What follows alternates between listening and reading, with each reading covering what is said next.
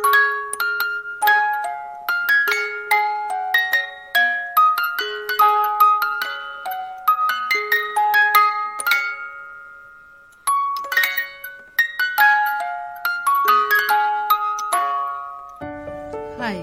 this is Nitra here.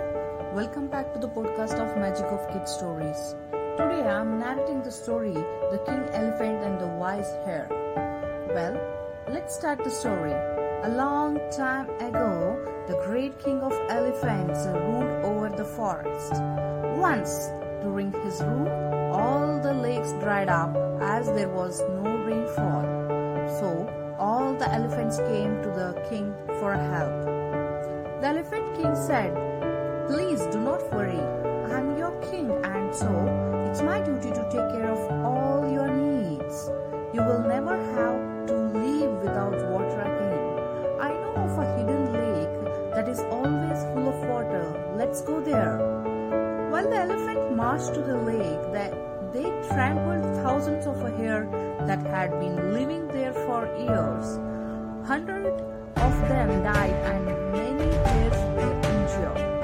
The hares were very angry and worried. One of them said, "Elephant, are you so huge and heavy? We are like a tiny ants to them. They will continue to trample us every day on their way to the lake. If we do not do something quickly, we will all be killed. We have to find a way to stop them from coming to the lake.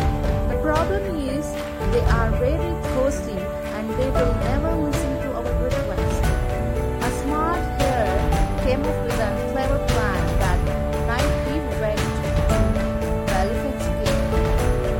He had to be very careful, for if they came too angry, they would all be killed. So the hare bowed down to the elephant's king with great respect. "The moon god has sent me, Your Majesty.